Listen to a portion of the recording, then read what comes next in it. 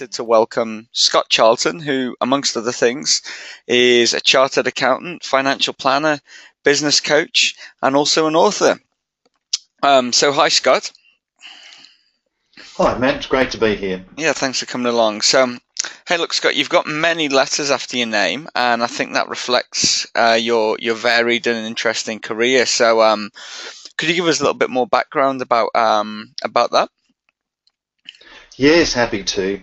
So, the Reader's Digest version is 20 years in the accounting profession. Worked with some of the big firms. Did the usual stint for an Australian accountant, sort of a working honeymoon in the UK. Worked for a small firm. Then hung out my own shingle for 10 years, and then the final 4 years I was actually in a three-person partnership in the Brisbane CBD. Along the way, I started to realise that I had a real interest in how businesses were planning their future, and that sort of led to my decision at a point in time to sort of call a halt to my accounting career and to develop what is now a reasonably common term of business coach, but there wasn't such a term in those days. So what I sort of call myself is a business coach specialising in accounting and financial planning practices. I help them to become better businesses, and my particular passion is having the two professions work together for the benefit of their end client. So that's sort of the major part of what I do. I think I have an ability to analyse situations and recall lots of incidences, which is reflected in some of the writing that I've done. Oh, thanks for that, Scott. And yeah, just on your writing, so you've written a book about professionals in practice called Your Professional Headspace, and I've read through that, and I think it takes quite a different approach to other business books. So you tell us a little bit more about that? Absolutely. And this sort of came out of the interaction I was having with the principals of the firms that I was coaching. And let's just say that you're one of those practitioners, Matt. And we meet today and we have a really great conversation about the potential in your business. And the sparks are flying, the ideas are generating, and at the end of that, we've sort of come up with sort of like a bit of a plan in terms of taking the business forward. And then I come back sort of maybe 2 weeks later, or a month later, or even 6 months later, and I say, Matt, so how'd you get on with those great ideas? And we know they were great ideas, Matt, because, hey, you and I came up with them. But by and large, the sort of typical reaction I would get would be the practitioner sort of mumbling through a few excuses, and the net result was nothing had happened. And I thought, well, is that my role in life, is to be the warm feelings guy? Because if it is, it's all a bit hollow. And what I was looking to do is make real change. So I thought, well, look, why is it that you, Matt, haven't implemented these ideas? And one of the conclusions I came up with is that if you are in some way distracted, maybe you're going through a partnership upheaval, or if you're considering whether you should continue renting your office premises or buy some premises down the road, or if your health is in the toilet, or if there's problems on the home front, then it's really a bit of a lottery in terms of what we get implemented. So the first port of call in any business development program for your practice, Matt, is, I think, let's have a good look at you. What's going in your mind? What's your headspace? So the book is actually designed to look at sort of the things that a practitioner will typically go through in their professional life cycle, and provide some insights about that. Because if we've got you in a happy place, then the business will necessarily sort of have a much better chance of going forward. Yeah, no, that makes a lot of sense. I guess it's like I suppose I think of sporting analogy where you could tell, let's say, a rugby player all the technical things that they needed to do, but if they're not fit enough to play, then it goes out the window, right? So I guess I saw a lot of this was about, you cover physical fitness as well, but also kind of being mentally prepared to do great things. Yes, that's right, and it comes down to sort of I guess the reality that in your practice, Matt, you are, if not the most, you are one of the most valuable assets in the business. So let's look at getting the most value out of that we can. As a senior practitioner, I think that if you're in a good place, then the firm is going forward, and lots of things flow from that. Yeah, it makes a lot of sense. The chapter that really stood out for me was one called A Great Day at the Office, and you mentioned that when you are coaching accountants, that's one of the primary questions that you answer them is, what constitutes a great day in the office for you? Be interested to know what's the usual response you get, or what are some typical responses that come back to that question? Almost universally, Matt, people sort of like in a very sort of half joking, half serious manner, they say, when I'm not there, which is actually sort of like, you go, well, I kind of get that. It's like, I mean, if the whole thing is working so well that you can afford to take more time away from the office, like, that is a good day at the office. So that was a good response that I get. And in the research for the book, I asked lots of people that question. But if you probe deeper, then to me that there were a number of themes that emerged. What practitioners typically like is a collection of activities, doing their thing in client meetings, engaging with new clients, and that particularly sort of brings a heightened sense of bringing all your resources and your faculties to bear in that situation. Completing a major assignment, that's sort of very satisfying, and not just the least because, well, typically that means we can raise an invoice.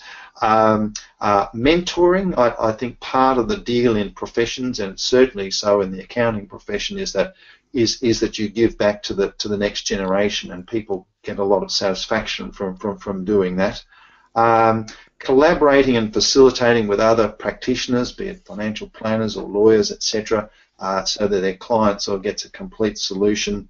And then I think the other thing is that sort of being drawn to learn things that can be applied to a range of situations. So your professional knowledge is increasing. So I have lots of conversations, but that's one theme. There's a subset, and it's a very small subset of practitioners who aren't that way inclined, and their interest is more in running the business and sort of more the entrepreneurial and or the managerial activities that are behind the scenes, and they're less enamored with the client contact.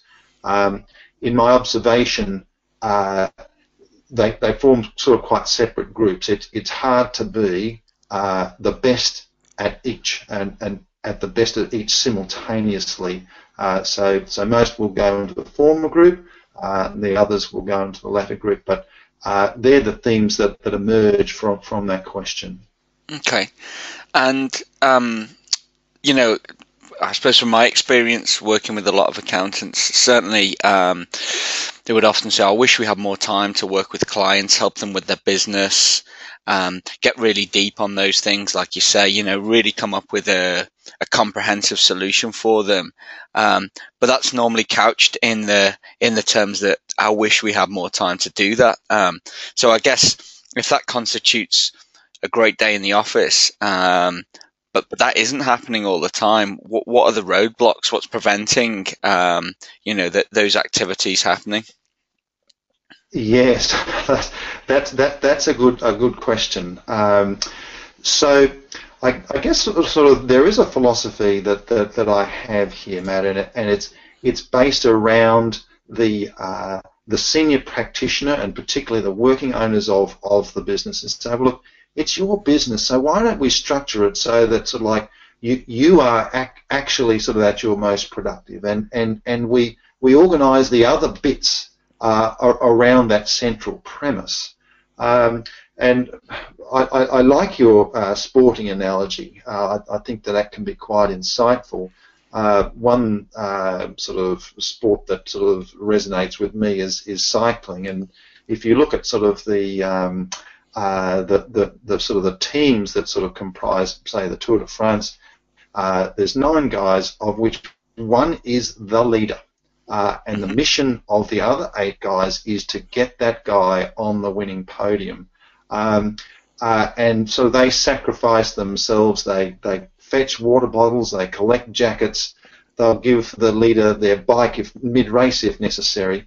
And yet, if you look at the what actually happens in a professional practice, I think you find sort of a lot of practitioners are so obliging. They're so able to be distracted or interrupted. They're so keen to sort of show that they too can put their shoulder to the wheel. So you see them at the photocopier and doing all sorts of things, as opposed to sort of that winning model that you can see in sports such as cycling. So I think distractions. I call it delegation upwards, where sort of, you know, a practitioner might sort of say, oh, look, leave that with me, and sort of like we've actually landed up with another big file on our desk.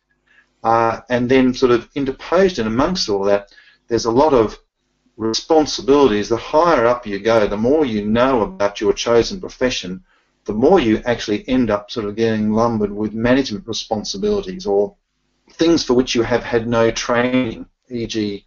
marketing or HR, or you're papering over some sort of organisational deficiency. You're making do without an assistant, or you really could have employed an undergraduate to help with things, but you're making do. So your day gets filled up with activities which are sort of not really making the best use of your skills. Mm-hmm. So that's where I think a lot of the time disappears. Whereas these are situations of our own making, or it's defaulted that way without any great sort of sense of a greater purpose that we could be doing, which is to make the most of these sort of really valuable assets, which is the senior practitioners in the firm. Mm-hmm. No, certainly. And one thing that reading that chapter got me thinking about was that so you talk about not delegating, and one of the things you mentioned is certain functions like writing a newsletter. So that would be something that's quite close to what we do at BizInc. Yes. And it kind of reminded me that, you know, look, that a lot of accounting firms, accountants are doing all the jobs of all the functions of a business, whereas, you know, it may be better to have, for example, a trained manager to come in and manage the business, or a trained marketer to come in and do that. But you've got somebody who's a trained accountant who spent, you know, many years training to have a kind of a specialized skill set, and they're, for example, writing an email newsletter. Which is not to say you shouldn't do that if that's something you enjoy and you have time to do it. But I guess what I'd be interested to know is your thoughts on, should firms look to bring in outside people who aren't accountants? Because I don't think you often see that. That's a fair observation. Anyone other than a fee charging accountant is tended to be looked at as a grudge purchase, where in actual fact what you've actually got is this very specific sort of specifically trained person sort of having to be a generalist and cover lots of bases, and it just makes no sense. My personal experience is having worked for a company which specialised in coaching accountants, which started out as a micro business and grew to sort of like something much bigger. I was the only sort of full-time employed coach, and yet in that same organisation was a marketing department, a sales department, and the whole orientation of the firm was directed at along corporate lines, and for ambitious growth targets, growth that sort of is simply not possible in the way that a professional services firms and lots of accountants are structured, which is actually sort of focused on the factory.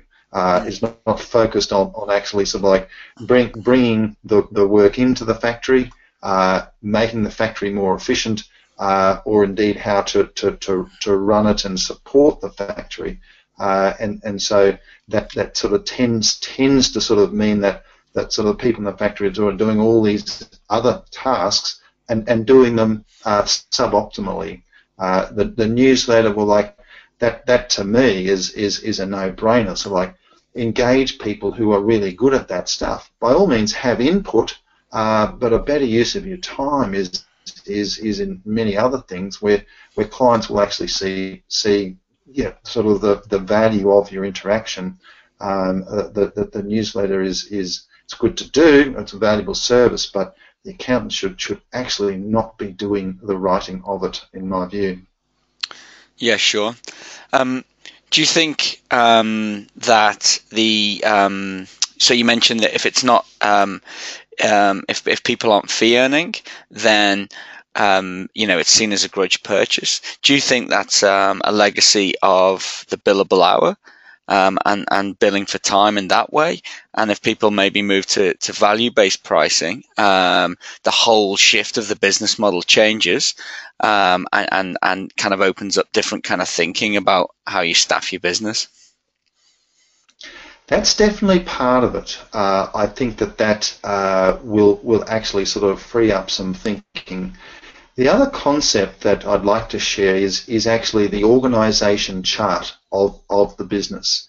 And what I like to do is overlay a sort of a general chart over a firm.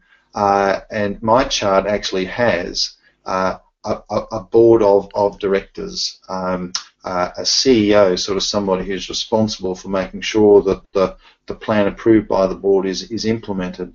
A department which is all about sort of developing intellectual property, a marketing department which is responsible for sort of articulating what it is that the firm does differently, an area which is responsible for client engagement or sales. So you have very specific responsibilities, and what I find is that if you actually sort of examine the business, you'll sort of in that light. You'll see where there's some gaps that emerge. How you fill that is up to you, whether you sort of hire people specifically or engage third parties to fill those gaps. But if you don't actually have a name in those boxes, then you won't actually sort of get maximum outcomes. Alternatively, if you do actually have people who have responsibilities in those areas, and they are reporting back to the CEO, who's ultimately accountable to the board, then sort of there is a sort of much more robust platform. Now, it's grandiose in some ways if you're sort of talking about a micro business, but the same rule applies as to whether it's sort of like a one or two man band or sort of like a much larger professional practice, say with multiple offices and different sort of specialties.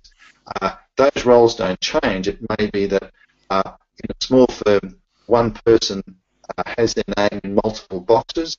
In a large firm, it may be that there are multiple names in one box, but the principles are still the same. You need that structure. So the mindset, yes, of a value-based thing is very important. Looking at areas where you can provide more value and build perhaps based more on value, but sort of also with that organisation chart would be sort of part of the mix, I think. That very much reminds me of very famous business book, the E-Myth, which the key message from that is about how to work on your business and not in your business. And, they suggest even if you're starting off on your own, you draw your organizational chart of how you want your ideal business to run. And, day one, you're in every single box. But then as you add people, you have that structure that you're adding people into, so you're not just doing things in an ad hoc way. Yes, I remember when I first read that marvelous book. I was sort of running my own micro accounting firm, and it was like a big smack in the face, Matt, because I realised that yes, I was that technician, and I think we naturally tend to drift into sort of like the factory operations, the technician, as Gerber calls it. So the realization came that I'd been working really hard, and I don't think anybody could have worked harder, but working on the wrong things. And so that was a startling realization, the concept of working on the business so that other people can actually do the things as you want them done, which in turn frees you up as a senior practitioner to work on higher level things. And what I sort of firmly suggest is to sort of be spending more of your time with the clients that matter, talking to them about what their issues are, that will be good for the clients and good for you as a practitioner. Mm-hmm. So you mentioned like working in what you describe as a micro firm, and I think quite a few of our listeners are going to be in that situation, and perhaps they're thinking, yeah, this is all well and good if you've got several partners and various managers and accountants in the firm, but how do I kind of, maybe it's just me and a couple of others, start to implement this kind of approach? What would be some, I suppose, what would be some practical tips they can take on board, and also how expensive does this need to be? Yeah, look, perhaps I can best illustrate that by way of an example. It's a financial planning example, but I'm sure accountants listening to this will appreciate the concept. So I was talking to a financial planner, and his situation was that there were two client-facing planners in his business, him and a lady planner, and they got talking one day about sort of like what they did and didn't like about their respective roles, which is like to take a client from the initial sort of discussions, bring them on board as a client, and to the point where they're actually sort of part of an ongoing service. And Neil, the planner, was sort of saying he just loved the upfront bit, the sort of talking to clients about the big picture, what they're looking to achieve, winning their confidence, and actually sort of concluding the engagement. That sort of they were the things that he really the most enjoyed, and the remainder of it in terms of sort of nutting out the detailed strategies, holding the client's hand through the sort of the transition process, and implementing the sort of the policies and investments, was just stuff that sort of really sort of he just found was overwhelmingly sort of tedious. Whereas the lady planner was kind of like a mirror image. The whole sort of engagement and the sales aspect sort of she really was not drawn to that. In fact, sort of tended to avoid it and wasn't very good at it. But once a client had sort of said, "Yep, line me up," and in terms of the remainder of the engagement piece, very happy. So they actually sort of split the role down the middle. So instead of just doing 50% of the things that they like, and the other 50% doing stuff which is very tedious, they're basically doing 100% of those things that they do like to do. So that didn't require employing anybody new. It was just reassigning responsibilities. So there might be plenty of situations in a listener's firm where people are doing things they don't like to do, and yet other people would like to have a go at it. So sort of getting some clarity around where people's strengths are and fitting them into the different boxes on the org chart could be sort of really very enlightening and liberating for everyone concerned. Okay. I suppose while we're talking about specialization, one of the things that you mention is, like niching or focusing on particular industries as a way that a firm can get more focus. And I was at Xerocon in Denver earlier this month and was talking to a lot of US firms. And niching, or niching as they call it, was a very hot topic. So, chatting to one really successful firm over there, and they only work with design agencies, and he caps his client base at 40 businesses. He doesn't need any more than that to have a hugely successful practice. And that means he can get to know them intimately, and he can give them amazing service. So, that can be done, and it can be done really successfully. Two questions on that. I guess one, the US is a very big country, and perhaps that makes it easier to focus on one niche or a single industry. So my first question would be, do you think that's possible in Australia and New Zealand, where the combined population is about half of California? Second question would be, if a firm is going to start down that journey, whether, they're potentially going to have to sack most of their clients and find some new ones. If you've got some tips on how they could start doing that, because I can see that would be potentially a very scary leap to make. Yes. Well, look, in answer to the first question, it is absolutely possible to have a specialty, and I really encourage listeners to find what that specialty or what the specialties are, and some of it is actually self-selecting. There's no point faking this. Holding yourself out to be a tax expert when, like, you really find reading tax journals very tedious. Like, that's not a great strategy. Holding yourself out to be an expert or specialist in medical practitioners when you've already got lots of those people in your client base, or to be a farming specialist when you come from the land that you sort of like have a hobby farm yourself. You're happy sort of going to agricultural shows in your spare time because that's what you like to do. If there's sort of like a degree of personal interest and passion about it, then that's clearly pointing you in a direction, and I think that you will attract inevitably the more that you actually sort of like show that you have particular expertise and market that accordingly.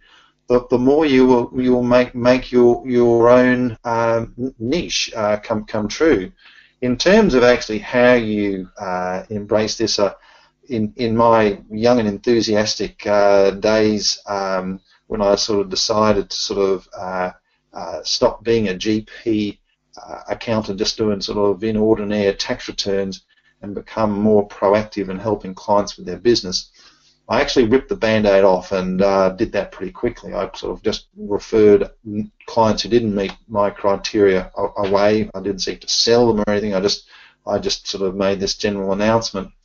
Perhaps, and it's still possible to do that. A bit older and wiser these days, I would sort of say, look, you can achieve really great results by building your expertise, developing intellectual property, sort of having sort of really sort of quite well thought out marketing pieces, strategy papers, video content, which actually sort of demonstrates that you have sort of some particular expertise that meet needs of your chosen niche.